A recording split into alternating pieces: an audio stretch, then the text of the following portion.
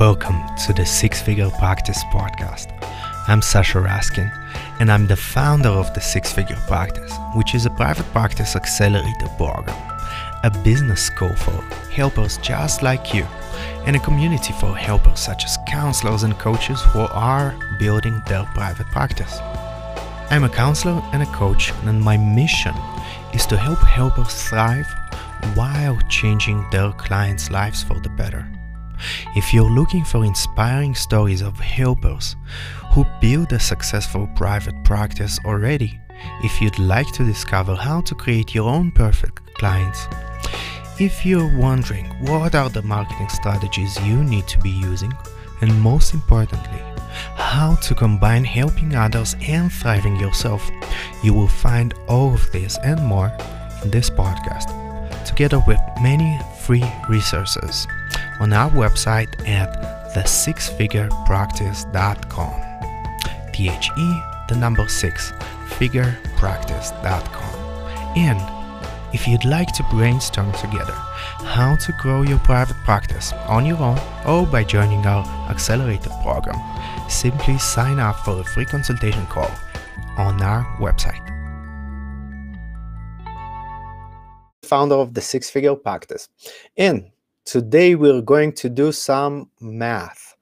I know you probably didn't go into this profession, whether you're a counselor or a coach or both, to do numbers.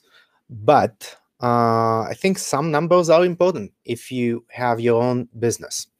And I want to make it simple in terms of thinking about the possibility of having a successful business while helping others and also not sacrificing yourself or your lifestyle or your loved ones, right?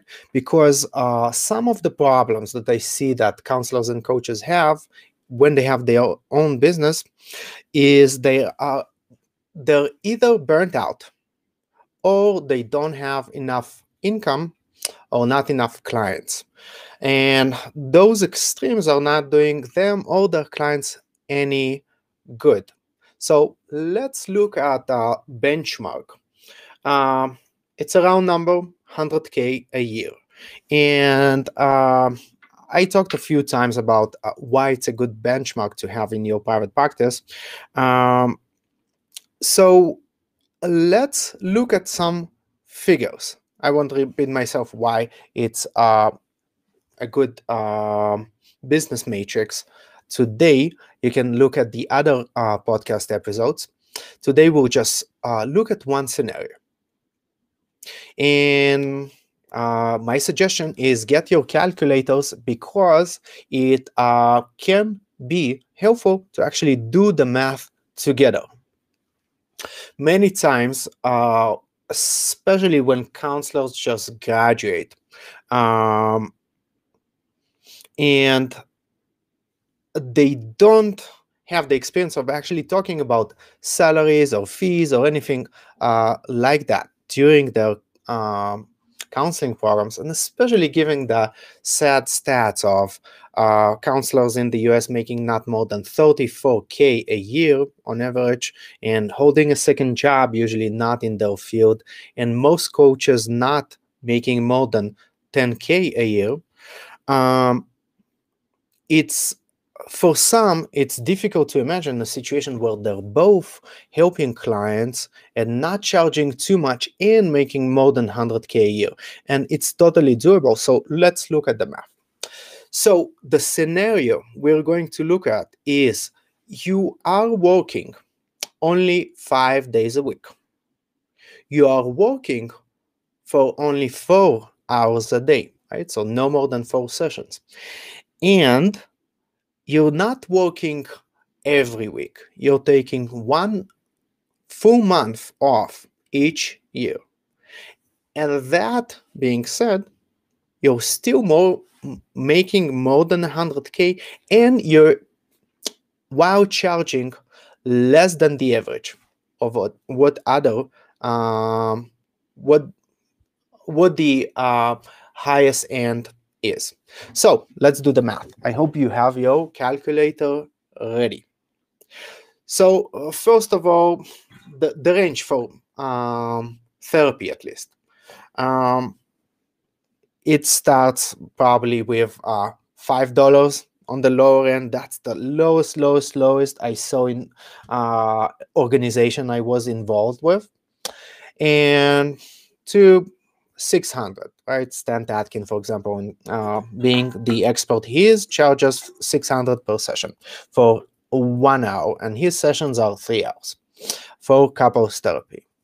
So and then of course it depends on the area you live in, and I'll be talking just about private pay today to make things less complex. Now, the average for 45 to 60-minute session in the US is between $60 and $120, right? So what if we don't even charge 120? What if we just charge 110 per session, right? So let's do the math. So 110 per session, and let's multiply it by 20, which is 20 billable hours a week, meaning you work only 5 days, not more than 4 sessions a day, right? So 110 multiplied by 20. Let's multiply it by 4.3. This is the average amount of weeks in a month, right? Because it changes. And let's multiply it by 11 months, not 12 months, because you're taking 1 month off, right? Having a good lifestyle, spending, having vacation, spending time with your loved ones on the holidays, right? And that all amounts to, drum roll, $104,060. You just crossed the 100K a year while not charging on the higher end of the average, and not being burned out because you're working only 4 hours a day and only 5 days a week, right? So you have a weekend of 2 days. And let's add on top of it. So I'm not a tax accountant, right? So that's one caveat to this conversation. But if you're filing as an S corporation, again, this is not a tax advice. I'm just saying that this is what possible. In some instances, you can pay, instead of paying around 30% from your income as an employee, you could be paying around 15 in yearly taxes, which means that you cut your taxes by half as well. And money that you're not paying is money is same as income, right? So your income increases because you're paying less taxes. So it's not that difficult to reach that.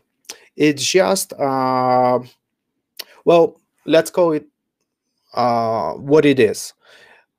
At the beginning, in your private practice, when you're setting it up, even though you want to get to that 20 hours a week in this scenario working with clients, you'll probably be putting more work on the business end and less on working with clients, right? You'll be putting your time into building the marketing systems, the operations, and the sales.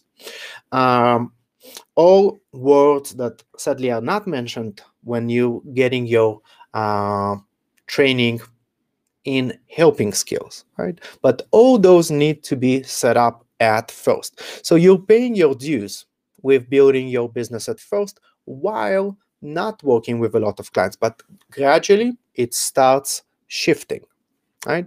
You're doing less and less of marketing and the business stuff, and the operation side is already set up and running smoothly if you set it up correctly, and the amount of your clients increases, right? And if you're doing your marketing the right way, you're basically building automated systems that work for you and they will continue to work with you and even work even more efficiently. For example, if you're doing some content marketing, writing blog posts, and doing that in the right way, you'll be consistently ranked up higher and higher in the search results, right? So that would be working for you. Now, of course, if you offer higher fees, let's say not 110, let's say you charge 150 or you charge 200, that actually allows you to give more sliding scales for clients that cannot afford that so you can play with that. And in a way, clients that can pay higher fees in that situation will be, without really knowing about that, paying for the clients who cannot afford higher fees. And another option, let's say same scenario, you work 4 days a week, 4 hours a week, 5 days. Oh, yeah, I got the math wrong. Sorry. 4 hours a day, 5 days a week. If you want, you can even add 1 hour of pro bono a day. Right? You'll still be working only 5 hours. You'll have 4 hours a week that you're doing pro bono work, right? And then you can charge 110 from the others.